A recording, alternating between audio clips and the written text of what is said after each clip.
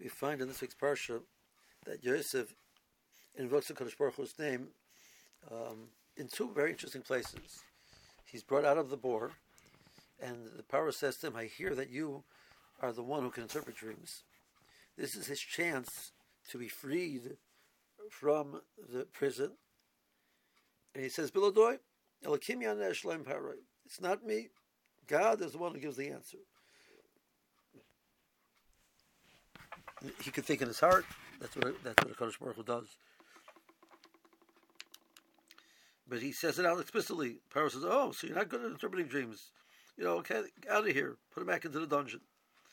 But the ehrlichkeit of a Yosef Atzadik says, if he's told that he's the one who interprets, he says, "Chas v'shalom, is that true? I don't interpret." Even though he had a tremendous amount riding on this issue, but to allow himself to have somebody believe something about him which is not true, that he has abilities which he feels he does not have, and is going to rely on him when he feels it's inappropriate to rely on him, he feels he has to correct it. That's a little bit of the reason why we call him Yosef Atzadik. That under those circumstances, where the stakes are so high, to feel a need to clarify to this person making a mistake on their own. That's one example of the ehrlichkeit of Yosef Atzadik. Later on, we find that Yosef is perpetrating this conspiracy against the brothers. He has this intent to try and force them to, this subterfuge, better word, to try and force the brothers to come to tshuva. But he's doing this by presenting an act that he does not know who they are, that he's a Mitzri, that etc. And he says, he takes out the Shimon and he says, "Veselokim ani yoreh."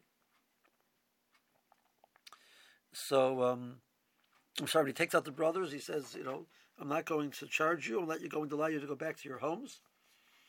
Take the tour that you have, and only going to keep one brother. It's because it's Elokim and Yoreh. Now, we have to assume that wasn't a standard nusach in Mitzrayim. They didn't attribute the kaiches to Elokim. They had their other avodah zaras. Assuming that this fellow was an average Mitzri, so saying something like that should have been a red flag to the brothers. And all of Yosef's plans of forcing them to come to do tshuva and could be undermined in that line. So why did he do it? So Rabbi Meir Bloch suggests Yosef had the purest intent in doing this. It was not motivated by any anger, animosity, revenge that he wanted to take upon the brothers. But who knows, maybe deep lurking in his heart, there was one element of he's enjoying this. It's not just for the brother's sake, for Klal Yisrael's sake, but it's for his sake as well. He wants to see vengeance. So we're told, no. Yosef forces himself to invoke HaKadosh Baruch Hu's name and say very clearly to himself, and not only to himself, but declare to the people around him.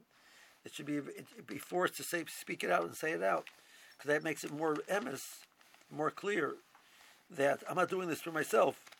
It's not my own aggrandizement which I'm thinking about. It's because I have a fear of HaKadosh Baruch Hu. I want to do the right thing. So even though he felt that the potential could undermine what he's going to accomplish, the recognition of the tendency of man to have deep down in their hearts something which is incorrect, he felt he needed to address under those circumstances. And maybe that gives us a little bit of a glimpse into why he's known as Yosef Atzadik. Have a good Shabbos.